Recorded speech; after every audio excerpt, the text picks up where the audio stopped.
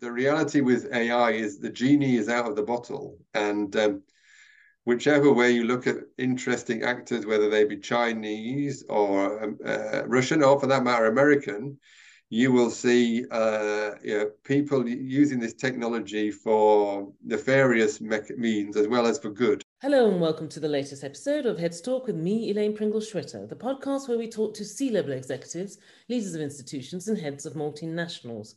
What are the current topics? They talk, we listen. Can you imagine getting into a business or a market where you actually spend 100 billion plus on a piece of paper? Are you kidding me? It was like a frying pan to the head. I got nothing against CFOs. It was not just the job of a lifetime, it was the job of 1,000 lifetimes.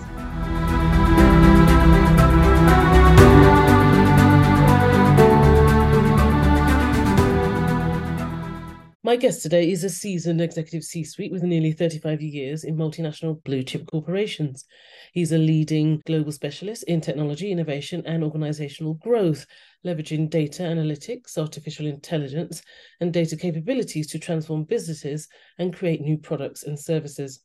This is the new series on Heads Talk, but before we get into that, here's a brief message.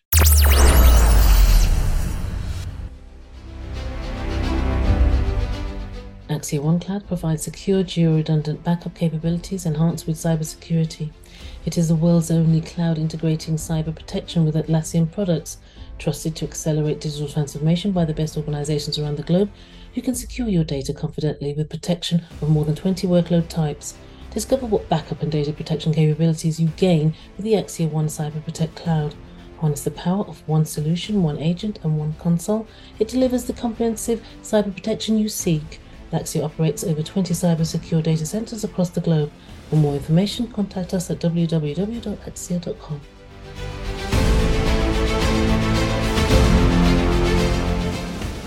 Heads Talk podcast with your host Elaine Pringle-Schwitter. Eddie Short is an executive director, private equity operating partner, board advisor, and a former Big Four partner. A global leader in digital, data, and AI-powered business transformation with proven track record to drive growth, risk, and cost outcomes. He has pioneered and led application and digital data analytics and AI for bottom and top-line growth, built new digital and data products and services in telecommunications, financial services, FMCG, and private equity. Designed, led and delivered on a global scale transformation programs up to $1 billion and across 50 countries. He also uniquely brings the connection between data, AI, and value with a focus on people, creating cross-disciplinary and cross-cultural teams, driving growth and transformation across Europe, Asia, and North America with profit and loss responsibility greater than $100 million. Eddie is partway through a doctoral program, bringing his business experience and academic research to understand how businesses can deliver sustained and sustainable performance through data, analytics, and AI. So without further ado, I'd like to welcome Eddie back to Heads Talk. Delighted to have you here today. Delighted to be here, Elaine. Yes, I know. Thanks for joining me again. Pleasure. Listeners probably would know Eddie from a previous series, which I will put in Eddie's show notes so that they can go back to that and perhaps do an interesting comparison with the information that was given then to now. Okay, I'd like to start with a constant theme on Heads Talk, which is looking and analysing the roles of the various old and new C-suites in the boardroom. Let's briefly break down the roles of the data chiefs, as they were. The chief data officer, the chief data analytics officer. I think they're probably both the same. The chief data analytics and AI officer. I've seen these titles all over LinkedIn, or various forms and variations of them.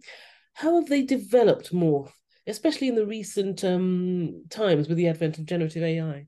No, it's a very good question, and I think to be fair, the role was originally Chief Data Officer, which I would have said was largely as kind of part of the IT leadership team in many organizations, and it was somebody who was the custodian of data, particularly in banks and large organizations around their sort of governance, management, consent of data.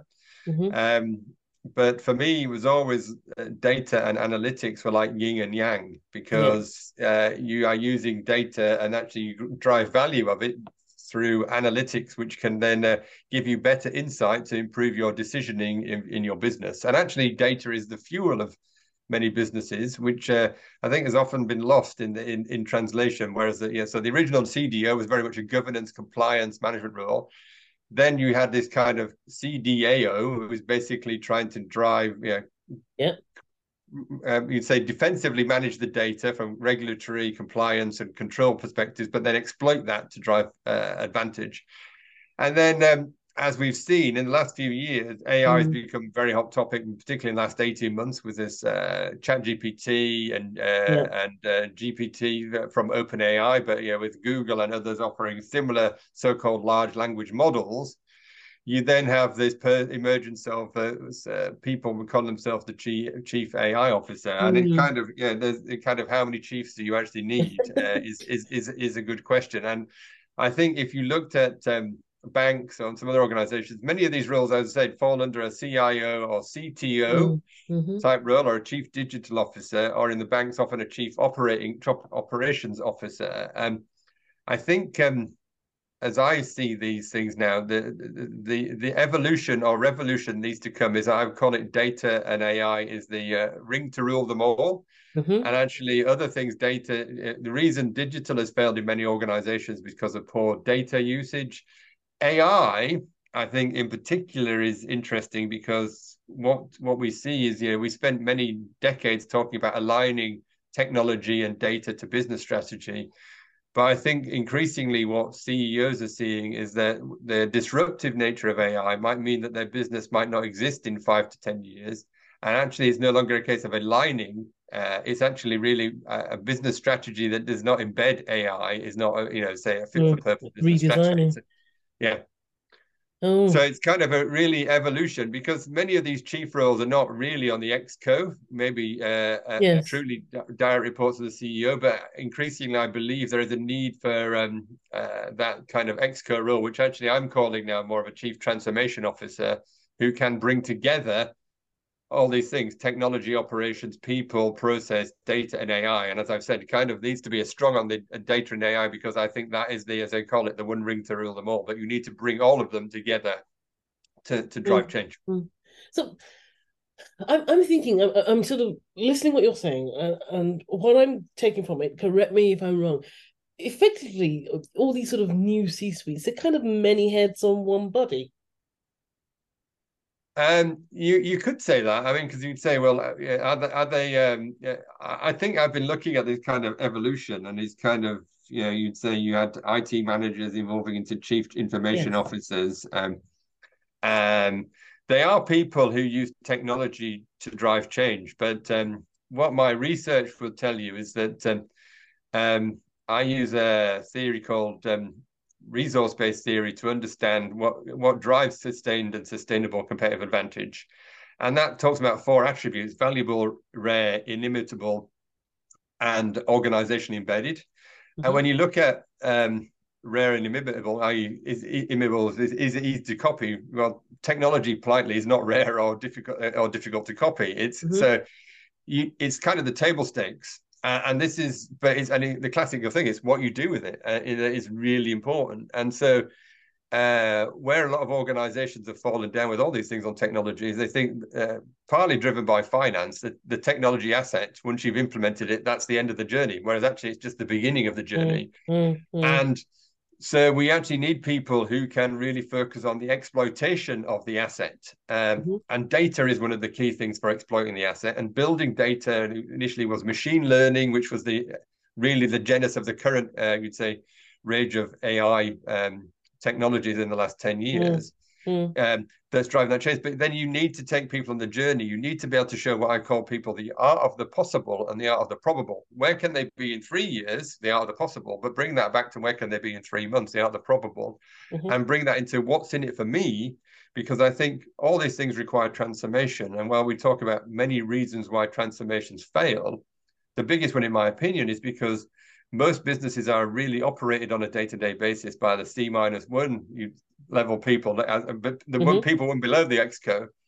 And if they don't see what's in it for me, they will quite happily carry on saying, well, I'm delivering my KPIs, so you're not going to fire me, are you? So It's you not have to my have, problem, Gov. so this change, exactly, it's not my problem. So you have to take them on the journey, visualize it, bring it to life. And that's why I say it is a bit of a many-headed beast, but you need that person who is a leader who can bring these things to life, who leverages the technology, and the people who can deploy the technology, build the technology, whether that's AI or any others, would fall in underneath them. So you need that kind of transformational leader that can make it happen. Thanks for that. Let me take you on a journey. You probably won't remember this from 2 years ago, but I'm gonna ask this because it's been said in recent times now the data leaders, the C-suites, are the sort of the new CFOs. And what I mean by that is that they have the right hand of the CEO. And I want to know how true is that and why. Because when we spoke last time about 2 years ago, that wasn't really true then. So how true is it now? I think it's, for me, it's a desire. I think I've talked about it, as you can say, your data leader as the right hand.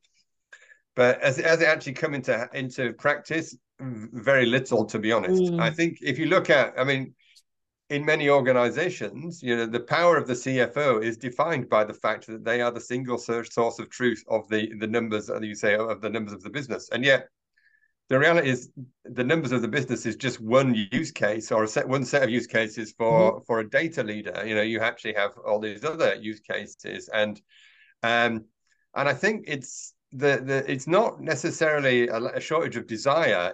But it's a shortage of the things we just talked about, the leadership capabilities to bring it to life. Which means, politely, a CEO doesn't want another techie as their right-hand person. They want somebody they can trust who speaks their language. And so I think that's where a lot of data leaders fall down. I mean, you and I have seen this movie a few times, whether it was e-commerce in the 90s and then and other things. People progress very, very rapidly through an organization, got six-figure salaries because they were really very, very good at coding, developing, in this case, developing data science models or data governance things. But they're missing the kind of leadership skills which are expected. Everybody is expected to have in the C-suite, and without those skills, and it's a real problem, and particularly for the data leader, because your success is as much based on being, I would call it, a servant leader. Yes. Because you have to serve your own people, but every stakeholder in the business. Yes.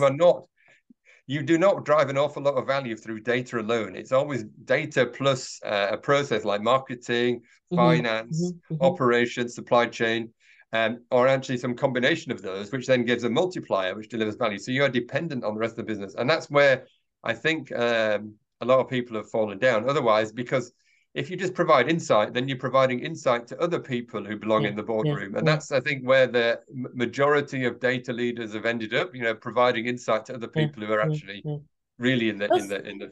That's really interesting, because while, what we're talking about, data leaders are developing rapidly and the names are changing depending on how the technology is developing and changing, and they're moving with the times. There's also this element of it, which is sort of a top level element where you have to have a certain personality, you have to have a certain leadership style, you have to have certain management capabilities in order to make that move from being the most senior tech to a CEO. That's what you're saying, isn't it? Yeah, and I think I've kind of articulated as kind of really the evolution of the data leader could be this chief transformation officer, or what I've also called the chief operations officer. As I said, the banks have this role of chief operations officer, COO, which typically is an ex-IT leader who brings together operations, process, and tech, where now the data leader needs to know all those things, plus data and AI. So they kind of, but do they actually have the leadership skills to carry it off, or do they just become... They need that, And I think that's the you say the opportunity, but also the challenge. Because what I see now is still huge demands for a lot of the kind of technical skills, but the people, as I said, it's really the exploitation of the technology, and that's where things fall down. It's the classic thing why CEOs are disappointed, and they revert back to type and saying, well, maybe this is just another boom. We just need to keep these people in their place, and but. Yeah, but on the other side of the coin, because I've spoken to quite a few chief technology officers and CEOs, And they talked about, this is for specific industry sets. They sort of mentioned that it was better to be a chief technology officer prior to being a CEO for that particular organization, because it's a technology driven organization, and therefore they needed that rather than someone that was just, I don't know, a CFO. So that's the other side of the coin in that sort of sense. When I've spoken to C-suites. Yeah, and I think that's true, Elaine. And I think in future people will see that actually they needed a chief data and analytics type officer to. And I would basically say, you know, people would say, where is the CDO in Amazon? Well, I think really the person who drove that strategy was Jeff Bezos, and it's quite well documented. But you know, after their first iteration of success, when they sat down post 2000 to say where do they go next, he wrote on the back of a napkin. He brought together a good to get great capability flywheel. Said their head jog would be marketing, and then basically articulated, we're going to use data analytics and ultimately AI to spin our flywheel better, faster than any of our competitors, deliver services and solutions to our customers better, cheaper, more available than anybody else. And that's basically largely been their strategy for the last 20 years. Yeah, and it's worked, and it's working. So there you go. And it's a question: is can others follow in that footsteps? Yeah, we'll see. Okay, you know, everything is data now. Even with AI, we've just talked about that. You have said, because, you know, part of my research, I sort of nose through some of the things you've said, and one or two of your quotes that sort of I pull out. You said training a great AI required great data. I don't know why that stuck out, but I just thought that's interesting. I want him to talk more about that. So how are the data chiefs using the recent developments in AI, generative AI, for business productivity? You know, we talked about how this has changed their roles. Let's look at productivity, you know, real world use. What do you say, Eddie? Yeah, so I think this is always a question of how much are the data leaders doing it versus other technology leaders. But I think the reality is much of AI is powered by data. Not all of it, although actually the way it operates is still powered by data. Just as an adjunct, if you look at some of the deep learning models like Google DeepMind has, their models, they started with the Go model alpha and then got into chess. Basically, were trained on the rules of the game. They weren't trained on historical data.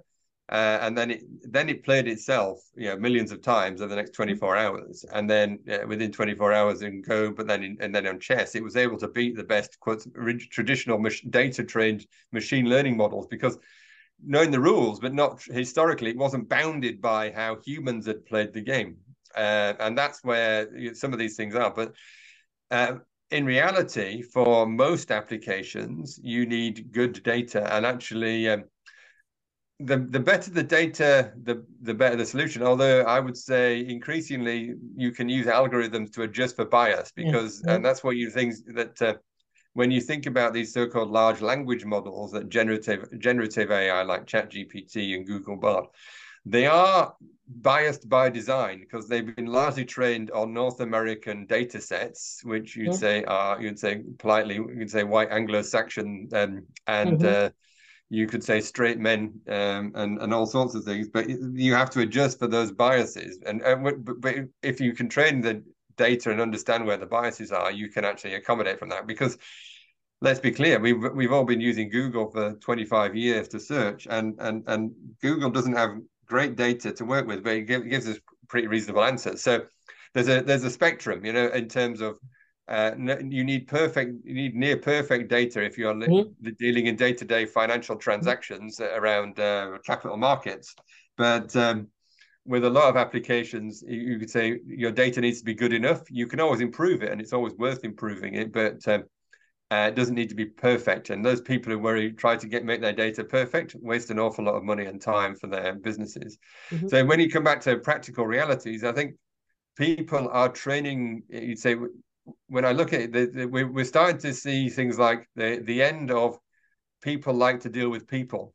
So there's been quite a few pilots by people like Octopus Energy in the UK, Regina Maria, who's a healthcare business in Romania, and others, where actually the generative AI delivers significantly better net promoter score than any human-based call center or contact center.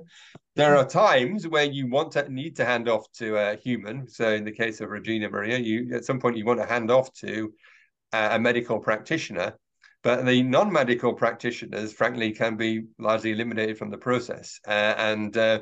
So that's where your data suddenly finds that you actually, something that can take the sum of all your data, which is the sum of all your knowledge, is better than any individual human being. And so you look at that kind of, and so call centers, I think, are going to be transformed quite rapidly, where there will be effectively, I would say, almost like a 90% reduction in human call center operators in the next 5 years or so, because if you've got good data, and then it's going to get a better result, and that's what people want. If you can get a better result to your customers and it's cheaper, fantastic. I think we see it in a lot of knowledge applications. I think I bring it onto the world of consulting, which is back in my day when I was a consulting partner, the classic message from a client was, I'm not paying for your time, am I? Because your time is built into the rates I'm paying for your people. Now, as a client, I'm looking at it thinking, right, I'll pay for the opinions of that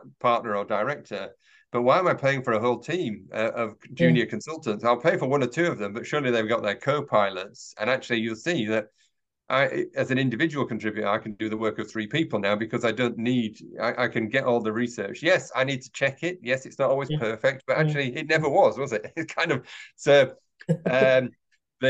so you can start to see in those knowledge-based applications a lot of opportunities. And as we've come back full circle to coding, I think one of the challenges is, as I look at it today, it's for the first time in my life, I would not be starting to think about, would you consider a career in IT, or could you say development, whether that's data science or others, because a lot of junior development work can now be done by generative AI models. We can all go into ChatGPT, and in fact, doing my doctorate, it's 20 years since I actually wrote data science myself, but I'm having to build some models. Right, I can ask ChatGPT that, whereas in the past I would have to ask people in my team to build the model. I can use ChatGPT to create me the code, and then I can actually put that into R or Python or to actually help me do those models. And so, yes, you still actually benefit from the senior expert, the enterprise architect, who can again qualify, check, review, amend, and add value to things. But a lot of the basic tasks that junior people would have done can be automated quite rapidly. So you're seeing those things now, and you say Microsoft have been in some of the vanguard of this. They had GitHub, which was did this, and then now they're starting to launch and test those kind of co-pilot capabilities, leveraging GPT technology through the Office suite, and it will be available to all of us. You will be able to automatically transcribe this conversation, and then obviously automatically turn it into both a Word document, and we can create you a summary PowerPoint. These are things that are actually going to be in people's hands in the next few months. So that's step changes in terms of productivity. I just like to say, do not be disheartened, budding junior developers, because we are going to talk about future roles. Why AI sort of takes away from one end, there will be new roles developed later on, and we'll talk with Eddie about that. And also going back to your original quote when you said training a great AI required great data. It's like that thing I think we've always had, like 30 years ago, the garbage in, garbage out statement, isn't it?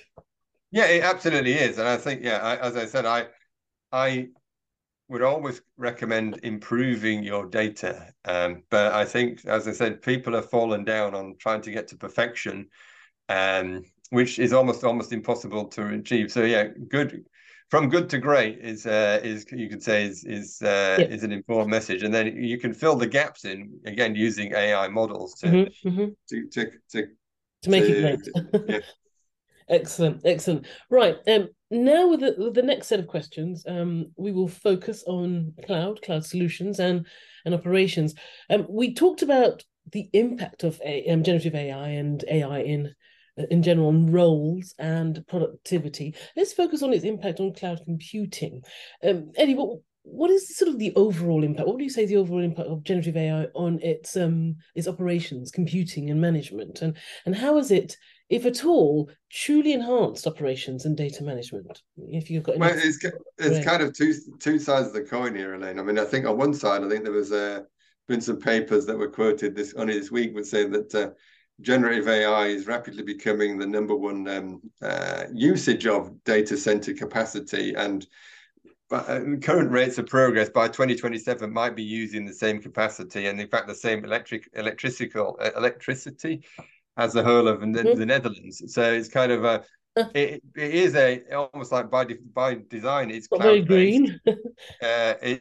And actually to that point, large language models themselves, you'd say the GPTs are brute force. And actually what we're seeing though is the next generation, actually pioneered initially by Meta and Facebook, of you say medium-sized large language, and they call them llama, medium-sized large language models, which can be more tuned again, and which will link back to corporate ones where you can train it on your own data. So I think they will be massive users of cloud-based computing.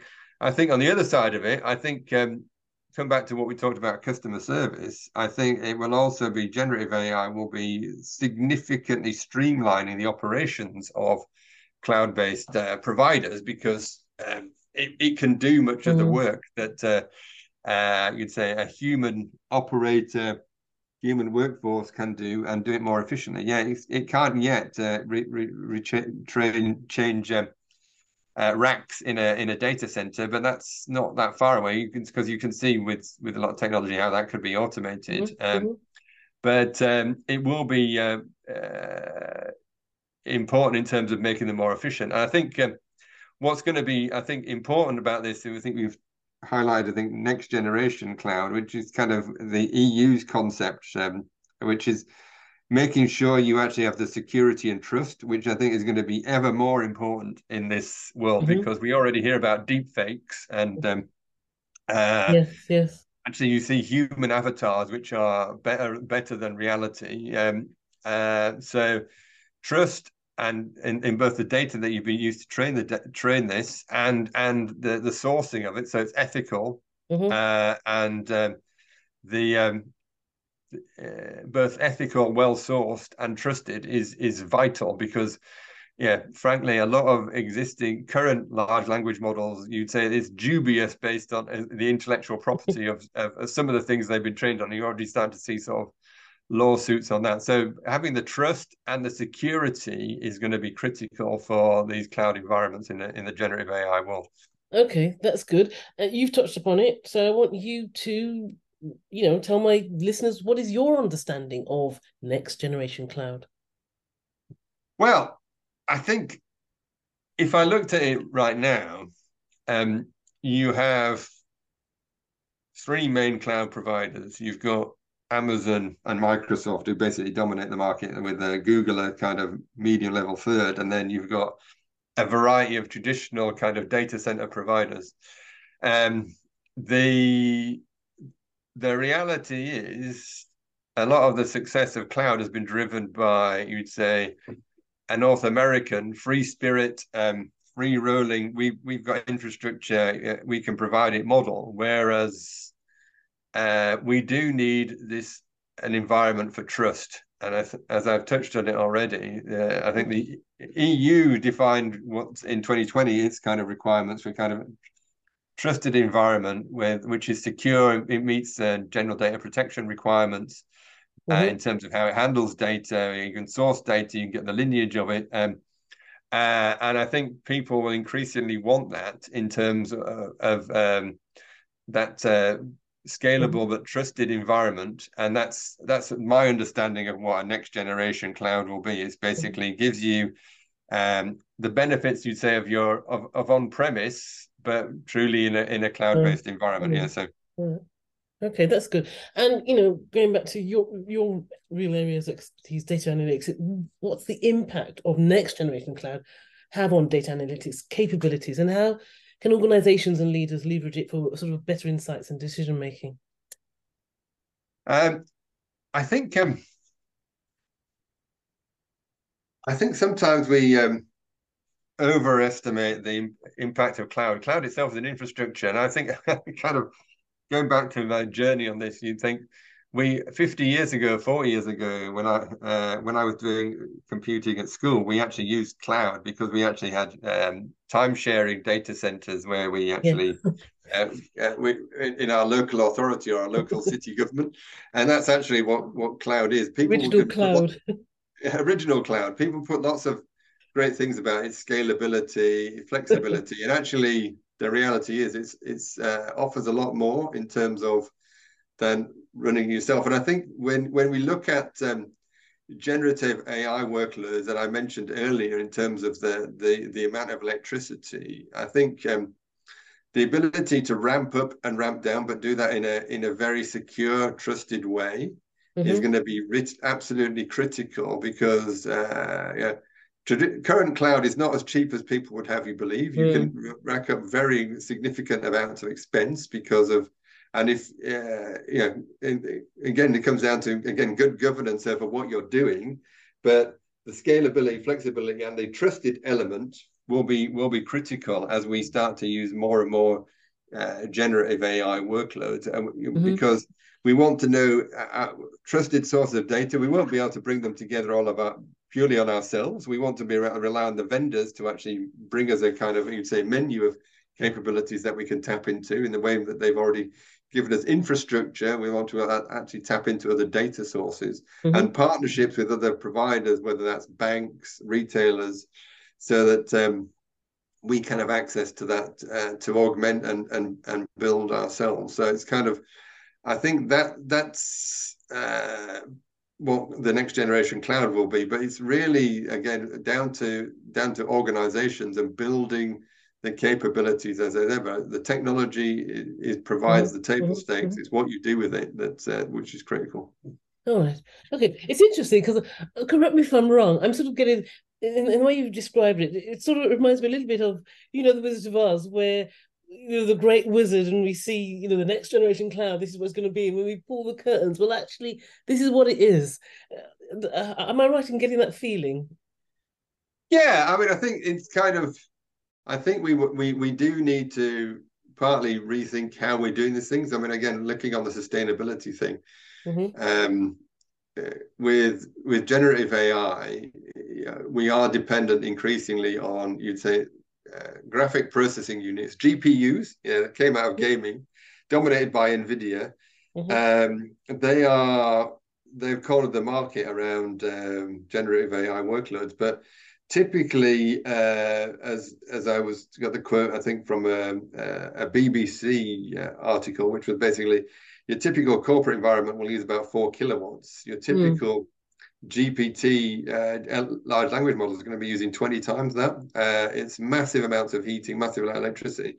So we need to think less against the brute force, which has been kind of what we've been using now. It's kind of like, I can get access to untold amounts of capability and actually think about it more in a sustainable way.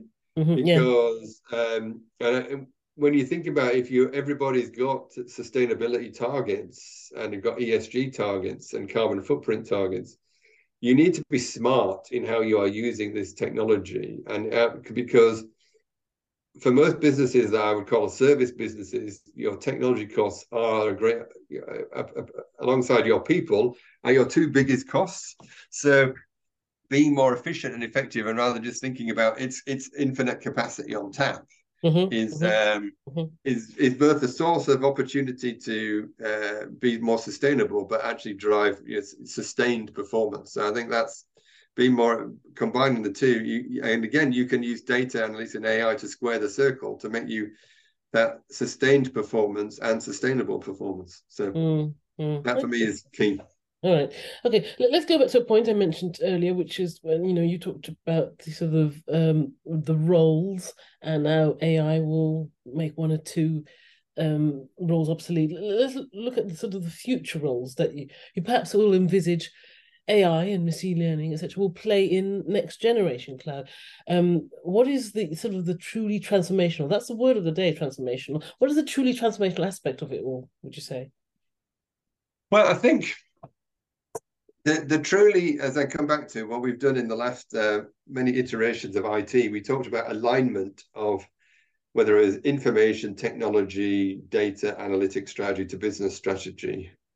What's truly transformational now is that you are thinking about completely disrupting your operating model. And e-commerce did that to an extent in the late 90s because we brought in new channels, which and that meant that startup companies were massively more successful at exploiting those new channels, whether they're retailing or otherwise, than the incumbent leading retailers or banks.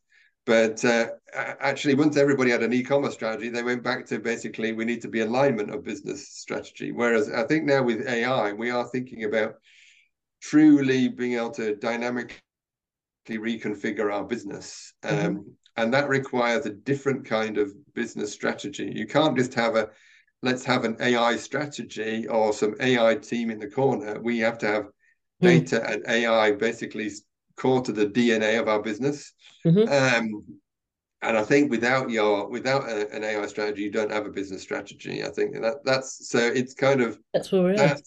That for me is the truly disruptive thing, and that requires you to operate differently. And I think I characterize companies as being led by two types of people: operators and transformers.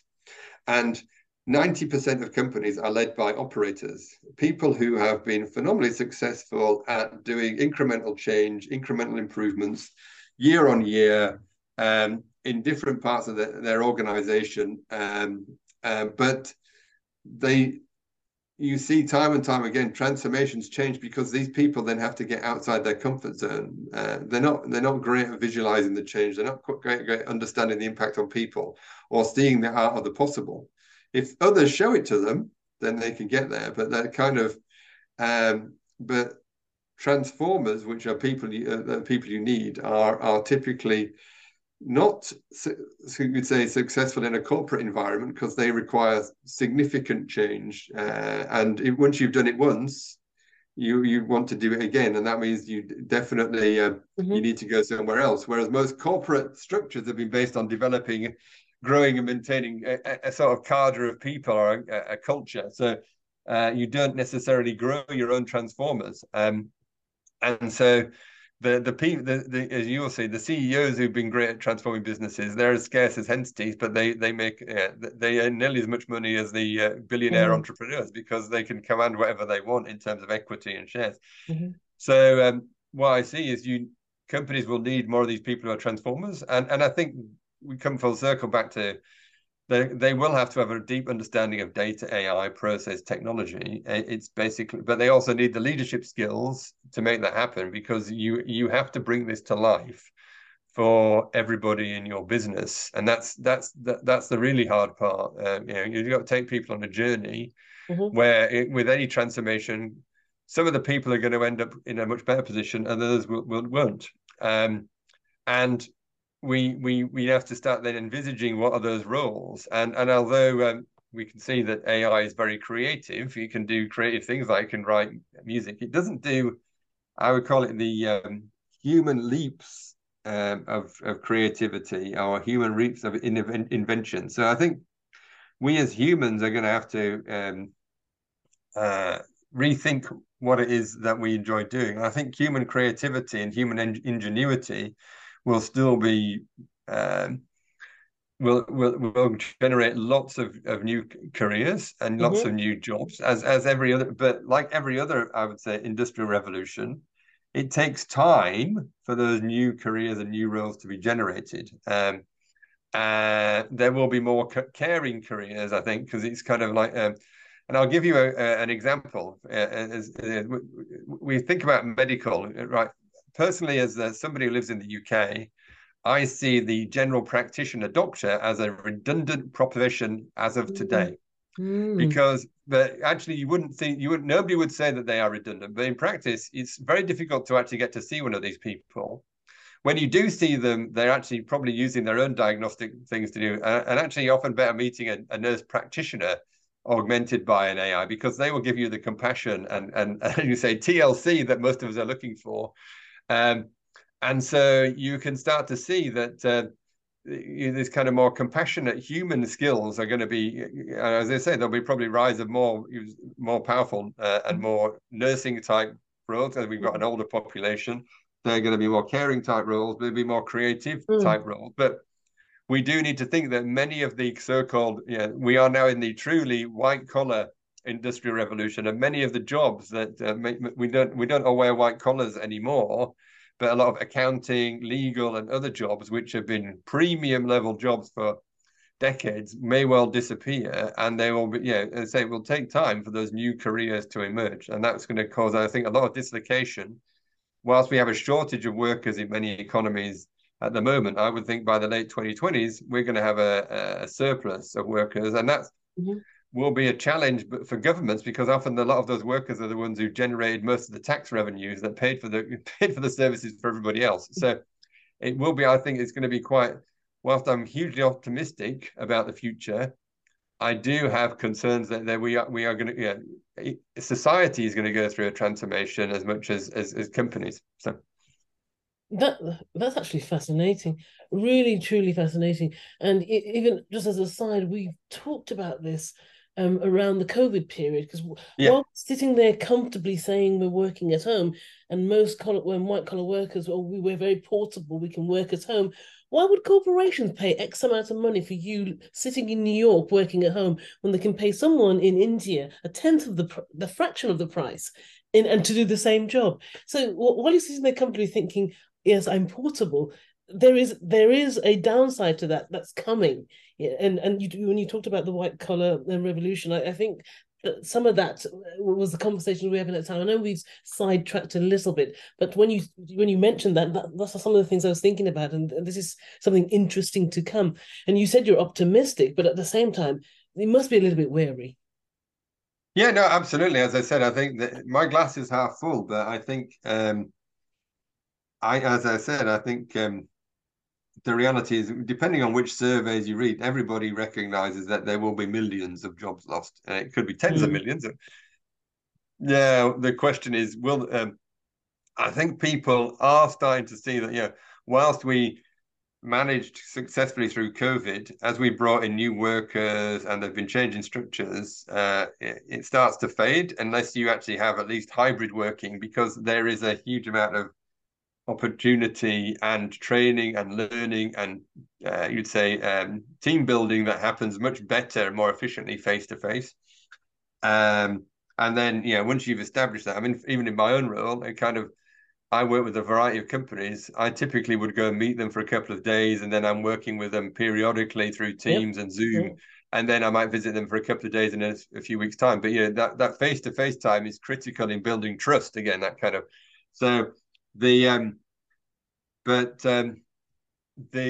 as a now a grey-haired worker, I am very confident that in this generative AI world, there is more work for me than I can imagine for the next 10 or so 15 years, because people will be looking for people like us to be training, quality assuring, what's coming out of AI models.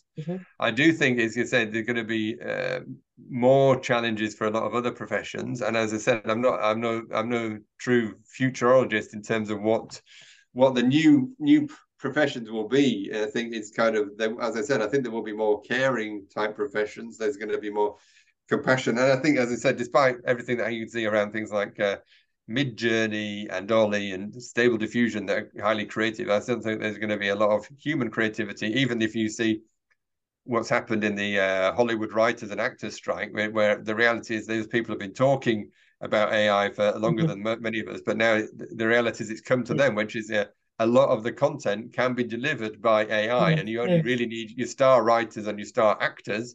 It was interesting, isn't it? Yeah. Because the reality is they used to in call Hollywood, it was sort of celebrated. I think 20 years ago, it's celebrated 10 years ago. This is fantastic. This is what we can bring to the. And then when it's hitting the jobs, oops, okay. Yes, so I think it's kind of that is going to be challenging, as I said, I have a glasses half full, but I don't underestimate it's a wait and see, dislocation. isn't it? It's a wait and see. Okay. Have you got any final thoughts? You've talked about it briefly before. I think a couple of times you mentioned it. But have you got any final thoughts on real ethical considerations in this space? Yeah, I think there are quite a lot. I mean, I think we see, and this is the challenge that we face. We're trying to get trust, and what we've seen in the US, UK, and some other countries is you can't trust your legislators anymore, which is a big problem. If you can't trust your legislators, how are you going to ensure that you actually have got the right ethics and the right governance and controls in place? Because as I've said, we've already seen with large language models, a lot of intellectual property has politely been at least borrowed, if not stolen. And I think we will see more concerns of that. So I think my challenge will be to see who can be the trusted third parties in this world, that who we can rely on to give us a basis to move forward. I think that is a challenge. I think the EU has been very strong on this. Yeah, as I said, I think others have taken a much more polite, at least said the polite version would be laissez-faire approach, saying one thing but actually doing a different one. So, I think ethics are vital, but the reality with AI is the genie is out of the bottle, and whichever way you look at interesting actors, whether they be Chinese or Russian, or for that matter American, you will see people using this technology for nefarious means as well as for good. And so the rest of us have to try and operate as well as we can and try to set good examples. But we can see that there are challenges out there. And as I said, we need to get to a point where we can trust, where we have some organizations that we can trust to be good arbiters in this space. Eddie Short, once again, it was great to talk to you today. I'm sure we're going to have you again on Heads Talk sometime in the future. Perhaps once you finish your doctorate program, we can have you back and to talk to us. I'd love that. Yeah, that'd be excellent. But in the meantime, many thanks for your time and insight. Pleasure. Thanks, Elaine.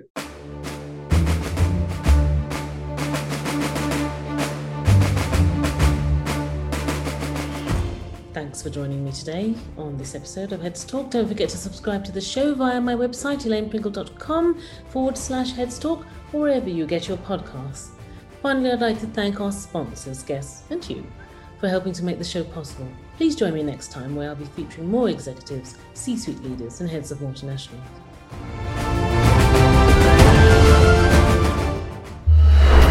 Heads Talk podcast with your host Elaine Pringle-Schwitter.